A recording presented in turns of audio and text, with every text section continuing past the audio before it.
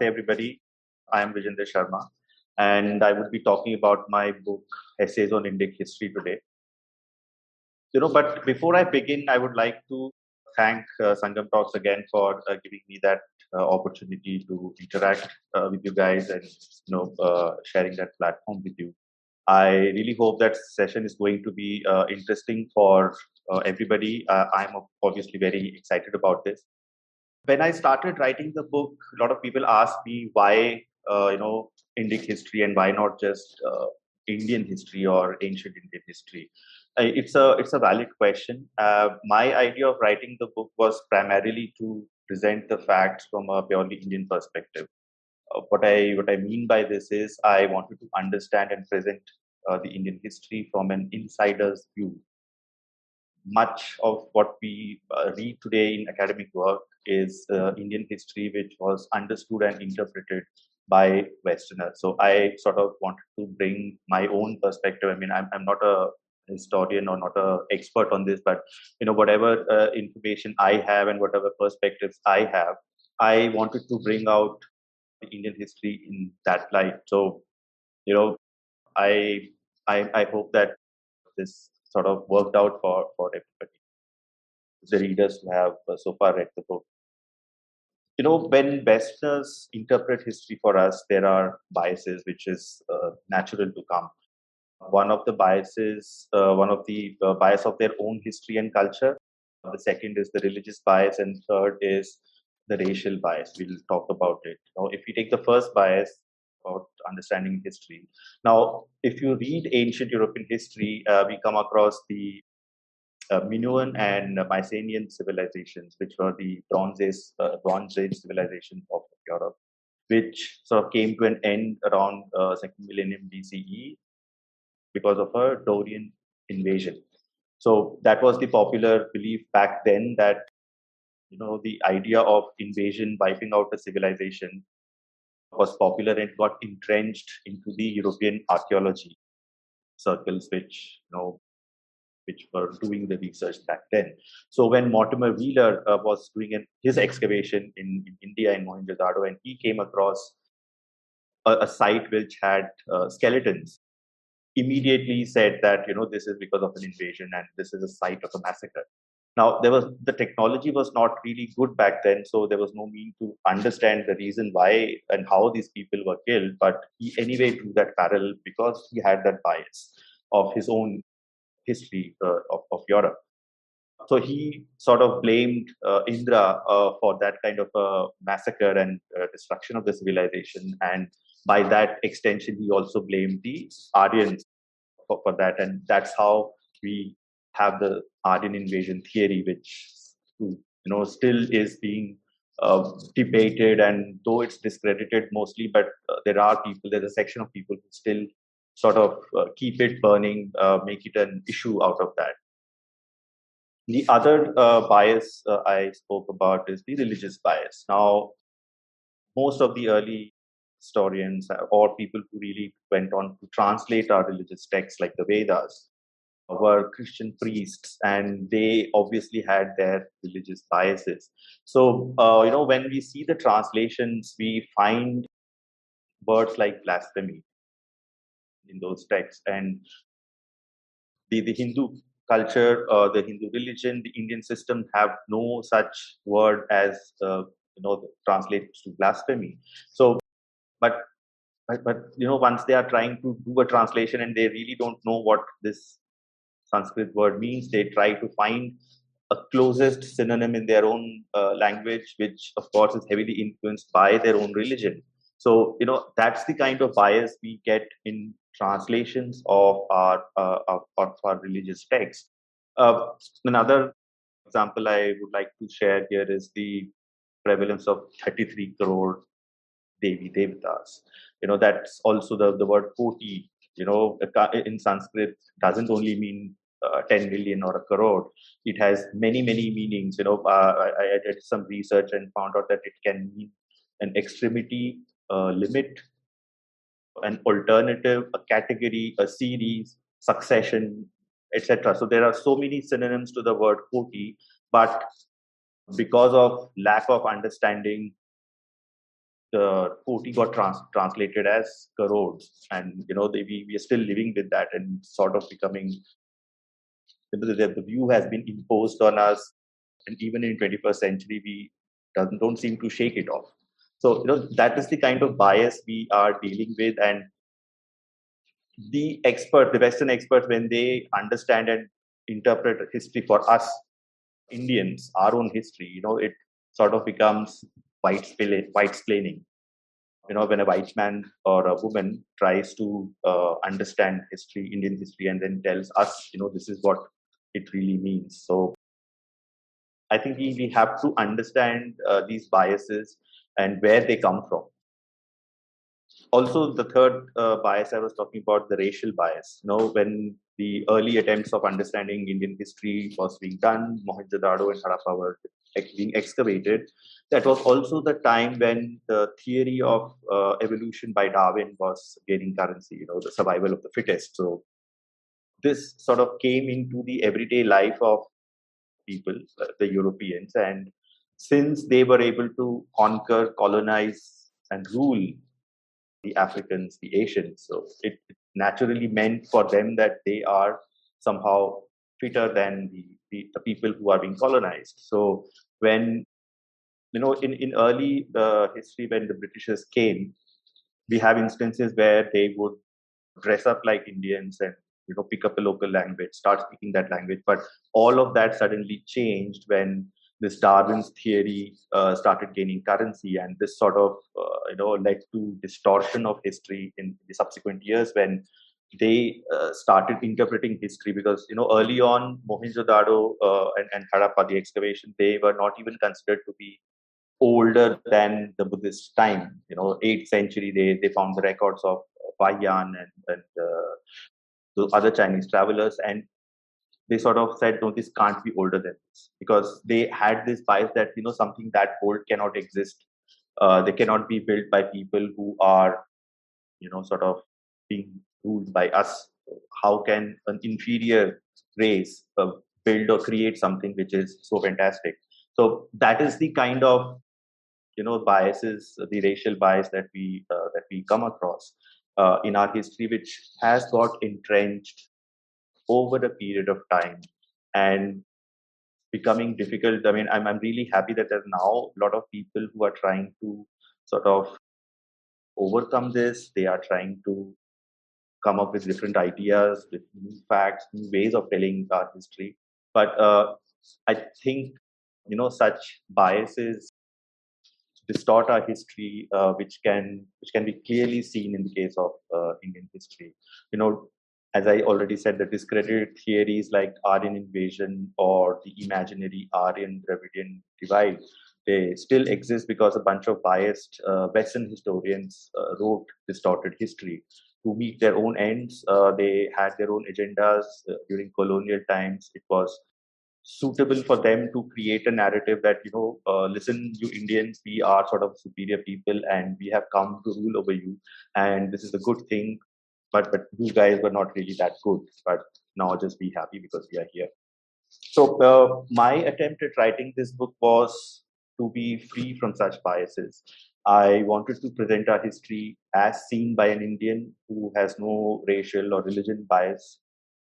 I'm happy to share that my sentiments found resonance with hundreds of readers who read my book in the past 2 years. It was first published in 2020. When I did it was a self-published book, and I was told that in average sale of a self-published book is 250 copies over a lifetime, which usually doesn't last beyond 2 to 3 years.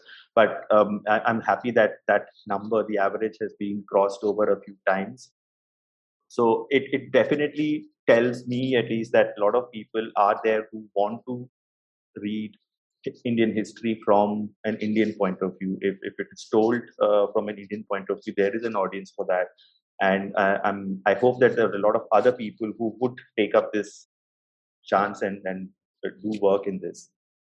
Over the past decade, when I started reading Indian history and ancient history, really fascinated me, and that's something which is very close to my heart. I realized that there was so much more our ancient history than it tells us than what we read in schools. The problem I saw that there was so much of information available, but all of that was scattered in bits and pieces. A research paper here says something very interesting, then there is a footnote in another book, which is also an interesting fact. But there's nothing at one place which one can read, and that's what inspired me, or sort of pushed me to write this book. And that's how, though the book follows a chronology of events the period wise, but the essays are written in a manner that they are independent of each other and they can be read in their own right, and not depending on, you don't have to read the first essay to understand the second. So that's how I have structured the book. In the book, and the chapters I really loved writing were on the Sindhu Saraswati civilization. I find that period absolutely fascinating. The ancient Indians did some fascinating work back then, which not only impacted them, but also had a great influence on communities thousands of kilometers away with their contemporary civilizations in West Asia and North Africa.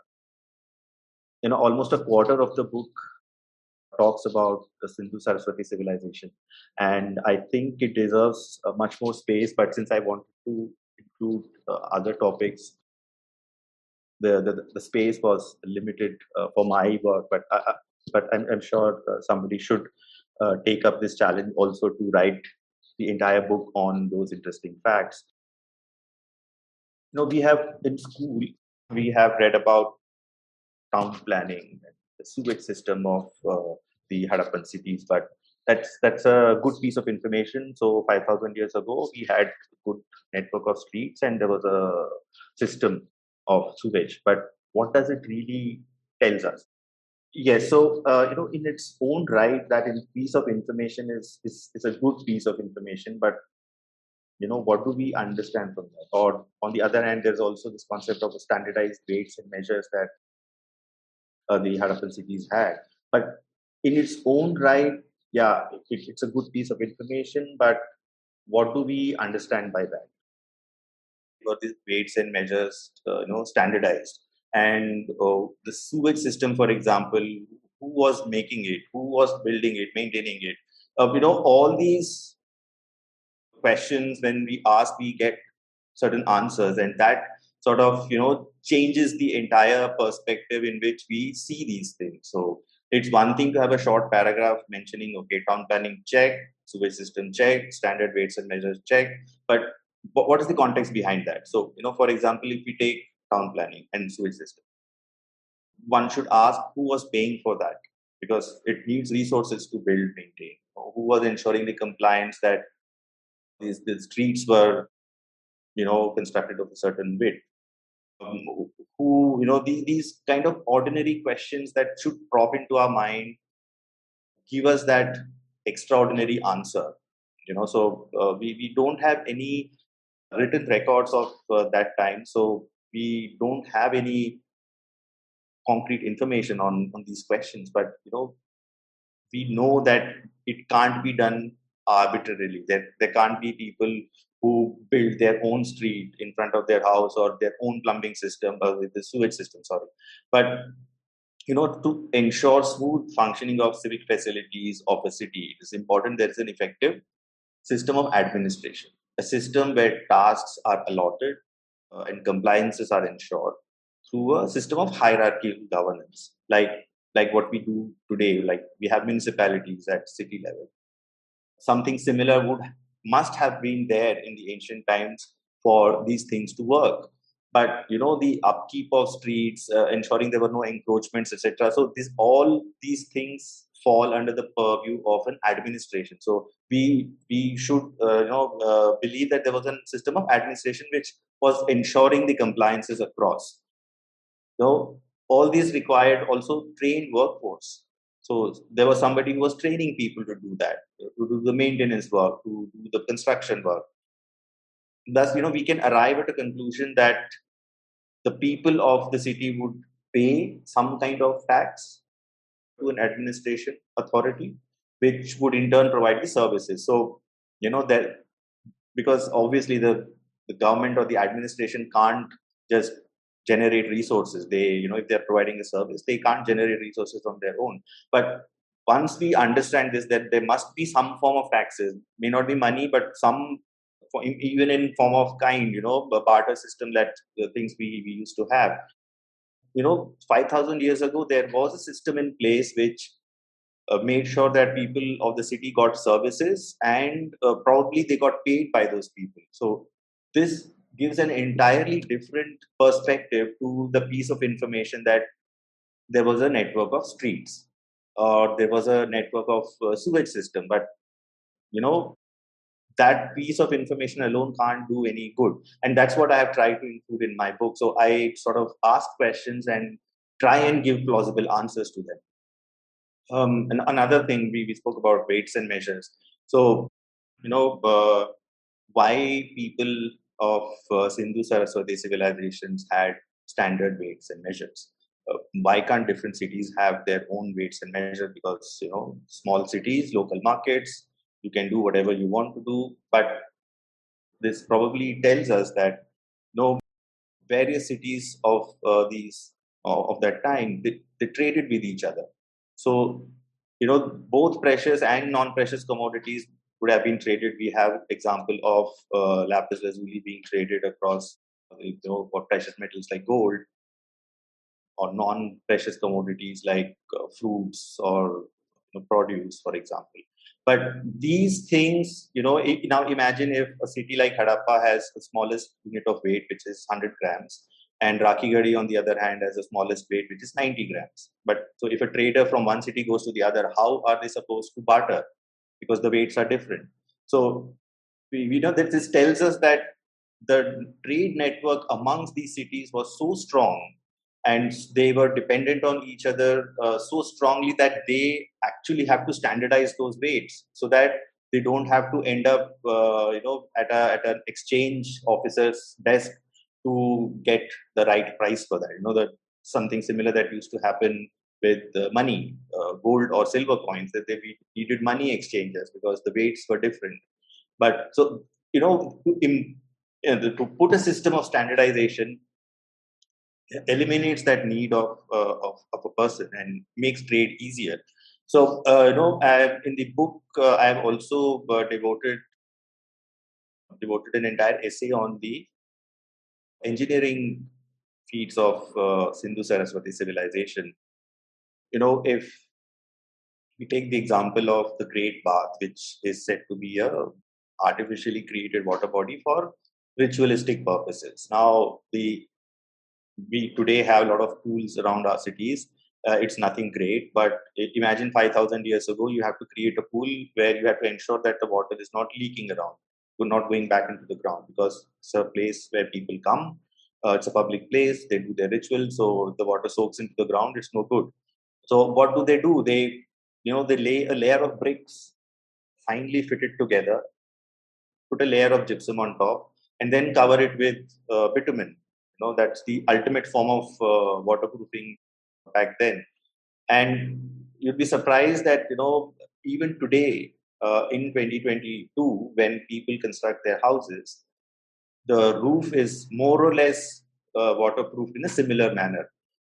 Today we use a layer of a plastic sheet, but the bricks and the bitumen layer is still there, and that's what makes the houses waterproof. And imagine that the pool was, of course, waterproof, but the same technology would have been used to waterproof the houses.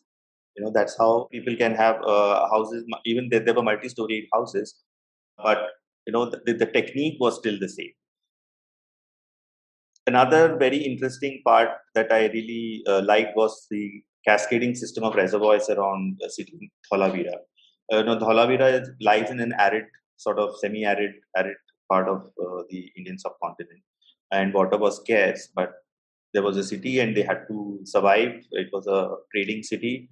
So how do they manage their water needs? So they created a series of pools around the city wall, which were of different depths, and they had sort of a cascading flow of water. So the flood waters will come and enter into one reservoir, will get settled there. The sedimentation would happen, and then water would flow into the next pool. And similarly, by the time in a couple of months when the monsoon is about to go is recede, the water is there in all the pools and the sedimentation has happened. Now, this not only requires civil engineering, which the cascading waterfall, someone has to think the gradient of the land and how deep the pool should be, how the access to the pool would be, how water would flow. These are all the things that we have to see that the people were doing 5,000 years ago. And also we spoke about this Western bias. That in case of Sindhu Saraswati civilization, this comes like, the civilization collapsed. But did it really collapse? And why do they think that, the civilization collapsed? Because in their history, the Minoans and the Mycenaeans got sort of wiped out. The culture got wiped out by an invasion. So, that story of Aryan invasion continues down and say, okay, since we don't find cultural evidence of similar town planning or pottery, which means that the Sindhu Saraswati civilization actually collapsed. But we have so much evidence that points out to a continuity from Sindhu Saraswati civilization to present day. The continuity not only reflects in our religion but also in our everyday life. So from kind of painted pottery we use today to the dice we use to play ludo, and even the sacred flora, which includes people tree, for example, the motifs. They're all continuing even today after a period of 5,000 years. So where is the question of the civilization getting collapsed? I'll tell you a story which is very relevant. It's not too far away. We are going to observe Navratri very soon. There is a custom in North India, especially parts of Eastern India and Western India also. People keep a space in their house where they bring soil and plant barley seeds, and they let it grow for 10 days and then use it on the day of Dashera for the puja. Now, what is the significance of this? To understand this, we have to go back 5,000 years. In one of the cities on the banks of either Sindhu or Saraswati, it's end of September or middle September, the monsoon is almost receded from northern India. The flood waters have dissipated. The banks of the river are now covered in rich alluvium. And this is the time, when the sowing for Rabi crop starts to be harvested in spring. So the farmers would go and sow the seeds during that time, and then tend the fields, wait for the harvest time. This activity in its own must have been so important for survival, and obviously so because food is what keeps you going for another year. This activity in a way got importance in our lives, and long after people stopped being farmers, they became tradesmen, they became chariot makers or whatever, but this activity still remained so close to their heart that they elevated it to a religious level, and it continues to date. I mean, how many of us I live in Delhi, and how many of us in Delhi are really farmers, but every household has this ritual during Navratri. So we have so much continuity, the evidence of it, that it's not really no longer one can say that there was a collapse of this Sindhu Saraswati civilization.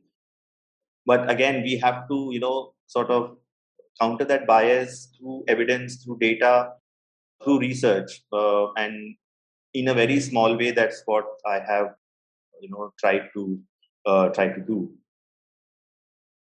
Another very important thing that I talk about in the book is the contribution of the ancient Indians into the world knowledge repository system. In the book, I have dedicated 7 essays to different knowledge systems that India pioneered. These include arts, medicine, science, astronomy, language, and mathematics. So if you see, a lot of things that the then ancient world or even the medieval world practiced in terms of science and medicine was a flow from India to West. So over a longer period of time, this dissemination happened. But in the if I have to take an example, I'll take the example of Panchatantra. Now, this Panchatantra, suppose today, has become a storybook for kids. There are cartoons, there are storybooks, but Panchatantra is a Niti Shastra. It was written to impart everyday to deal with everyday situations where people have to use their judgments and how to use that judgment, and that's what the stories tell us. And this got transmitted from ancient India to West during the Middle Ages. After the Islamic invasion happened, those texts were copied in Arabic. Then they went to Europe and translated in almost all languages. And much before that, they went east, incorporated into Buddhism. Even Japan, I have mentioned in my book that missionaries in Japan started using Panchatantra stories and started telling them that Jesus is also an avatar of Buddha. So, that is the sort of impact that Panchatantra has had on people. Similarly, in mathematics, the Fibonacci sequence that we talk about today was actually discovered by Pingala almost 1,000 years before Fibonacci even came in contact with Indian numerals. He was living in Algeria, and that's where he met an Arab merchant, and who handed over the Indian number system to him. And he was so fascinated that he wrote an entire book on Indian mathematics. Similarly, on medicine, Indian medicine system formed the basis of almost all medieval medications in Middle East and in Europe. The Charak Samhita, it's not only a text on the diseases, cure, and symptoms, but it also gives us code of conducts that doctors have to follow, including instruction on not overcharging the patient and taking their consent before examining them, especially women. So that's the kind of information I have tried to include in the book, which in a normal history book I have hardly found. But these information are available in different parts and in different journals and some research papers, as I said. So my idea was to bring them together in a form of essay where people can read it, and I can talk probably more on this. And I would like, if there are any questions, I'd be happy to answer.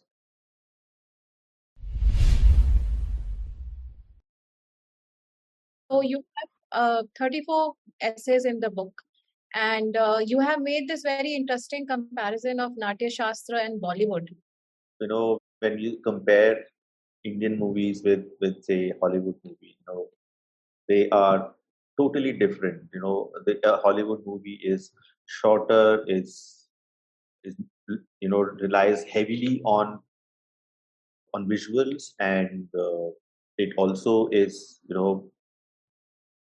removed from much of what we in India say entertainment, like song and dance.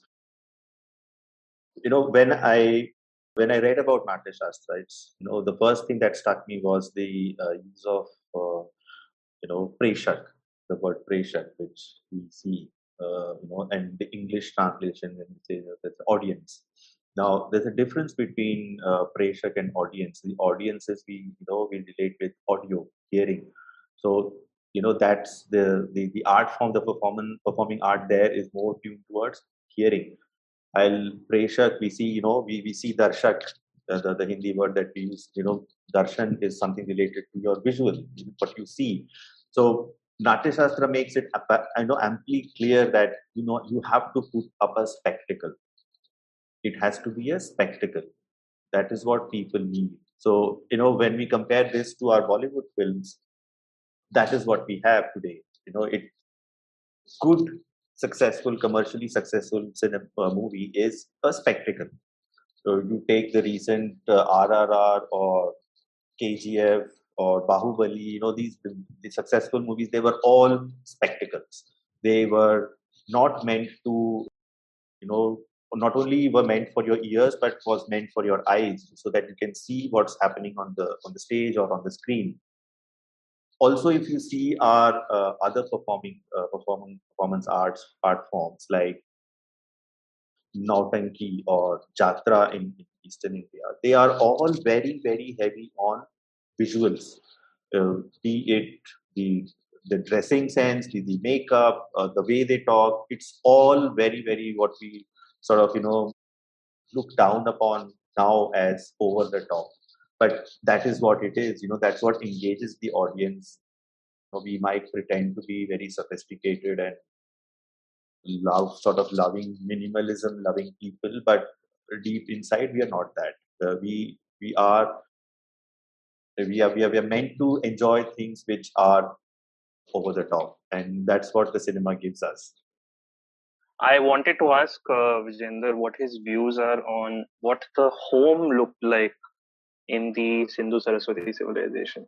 So I have come across a lot of depictions which I personally, it doesn't sit well with me given the fact that pottery was so advanced and the people of the civilization made very colorful artifacts. So somehow the idea that every depiction of or every reconstruction or every reimagining of the Sindhu Saraswati civilization shows a row of sand-colored houses, or it looks like a desert. So I want to know, what do you think? Do you think that that's how they looked, or they probably used to adorn their houses? They had colorful houses. Or what do you think? See, Nirvan, there is no definite way to answer your question because there is no evidence as such that partly, or not partly, but mostly it is to blame on the climate that we are in, the tropical climate with months of monsoon, humidity.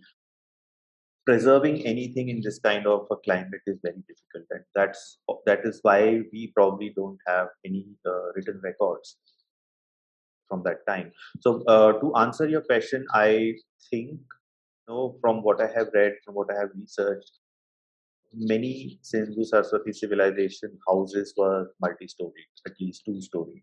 They had cross ventilation. They had bathrooms within the houses.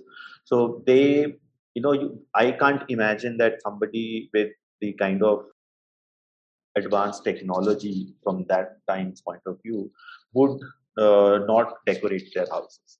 It's not possible. What probably, if you see houses in rural India, even today, especially in Western India, Gujarat and Rajasthan, I would point out. Those even small villages, not villages, they're the cluster houses which are called dhanis. They have beautiful frescoes painted on their walls. And I have no reason to believe that similar decoration was not done in that time. We don't have any evidence because it just peels off after one rain. Everything goes, and you have to recreate it in the next season. Something would have or similar would have happened in those cities because, as we know, they didn't really disappear overnight. They were abandoned. People moved, and over a period of time, the city became empty. The houses were still standing. They got buried inside, exposed to climate. Before that entire area was covered over. So all that decoration, whatever it was, got washed out. So there is no definite way to say what kind of frescoes were there. We can only imagine that, okay, let's take a look at the pottery. So there are bison, peacocks on there. There are antelopes, or you take the seal, and there are tigers, etc. So we can only imagine that something similar was there. So, to answer your question, I really don't have, or there is no real answer to a definitive answer to that. That what was the facade of the house during that time. I had read your book, and in that book, I think you wanted to steer clear of controversy when you ended the book just before the Islamic invasion.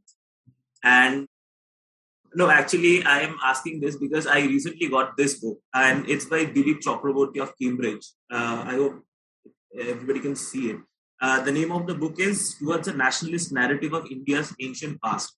And like Dilip Chakraborty has written actually a trilogy of series on this, where questioning the mainstream Indian history writing. And I think this is the third in that series. And I don't know if you have had a look at this book, and I think it touches upon the issues that you had raised previously, like questions of race, questions of religion, and methodology itself. And he actually synchronizes it, and this book is political. So, like, if you have read this, any comments on it? Yeah, you are right. The idea is not to shun controversy. The idea is to give the opportunity to the reader to think. I don't want to, the idea was never to come up with a conclusion that, okay, it's not a mathematical formula that I'm, writing, or it's not basic maths where 2 + 2 is 4. Now, if I'm like, Nirvana asked the question about the houses. So now there is no evidence for anything for me to say. I can say that, oh yes, the houses were painted and the fresco was there. I don't want to make that conclusion. I want to give you what the research is available. I want to tell you what some people are saying, perhaps on the both sides. And then I want to leave you with that information so that, if you want to do some more research on that, that would be great, because that sort of serves the purpose of the book. If you want to draw your own conclusions based on the information I have given or provided, it's also good. My idea was never for the book to draw conclusions on anything. I have done that at a couple of places, but that is because there is very strong evidence to suggest one thing or the other. But and I did not stop at Islamic invasion because I didn't want to enter into controversy. I stopped there because that period of time is sort of, it was a civilizational shift. That invasion, brought India to a civilizational shift, and I did not want to, continue that my present book into that. It requires a separate study altogether. It has its own space. That's primarily the reason I stopped there, not because I didn't want controversy. Namaste, Vijender ji. Thank you so much for the talk. My question was, given India's history is so illustrious, so vast, and we explored knowledge in so many spheres of life, when you decided to cover that expanse, how did you decide which aspects to pick to write your essays on?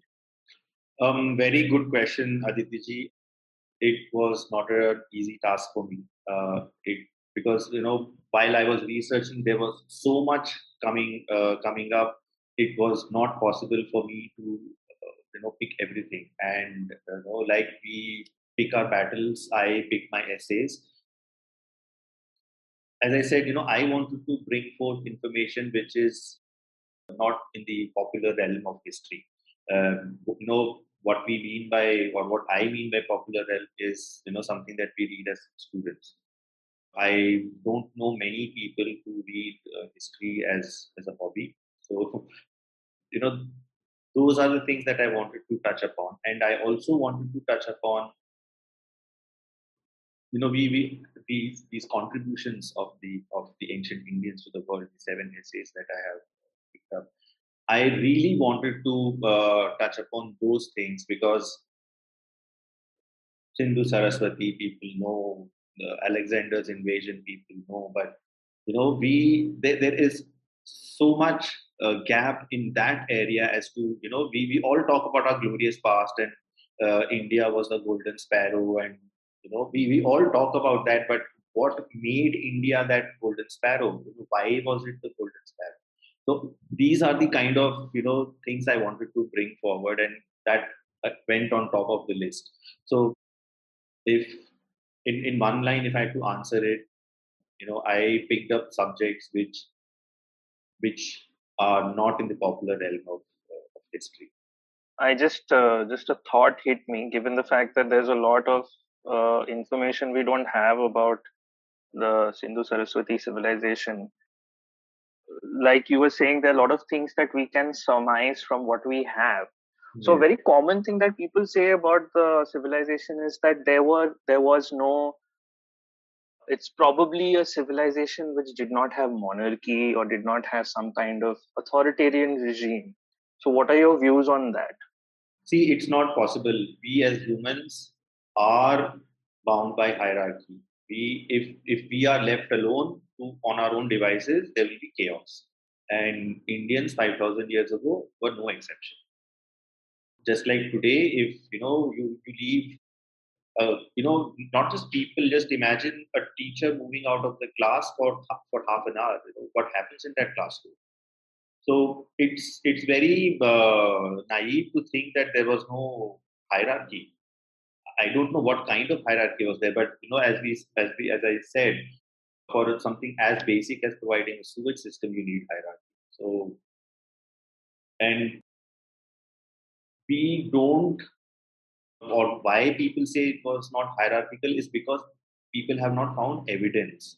Now, what do we mean by evidence? So, if we go to the Mesopotamian civilization, there they have found palaces, or in the Egyptian civilization, they have found palaces which were, by the scale of it, or the tombs or the pyramids. In case of the Egyptians, they sort of indicate that this is a hierarchical society. There were palaces where a certain section of society lived, and there were smaller houses where another section of society lived. So there's a clear hierarchy, and this must have been a palace, or this must have been a king's tomb. So it's very clear in those cases. But in case of the Sindhu Saraswati civilization, we don't have that kind of evidence. So no palaces have been found. Now we can say that maybe the leader, let's call that person a leader, not a king or a queen. That leader did not live in a palatial home. But does that mean that there was no hierarchy? Does that mean that there was no administration? I don't think so. There was definitely some kind of administration. People were allotted their jobs, and they were doing it, and there was some kind of supervision. We don't know what the extent of that was. Again, because we don't have any written records. It was good to have some questions. Also gives me an opportunity to reflect what I have written. So it was really nice to have those questions. Thank you, everybody.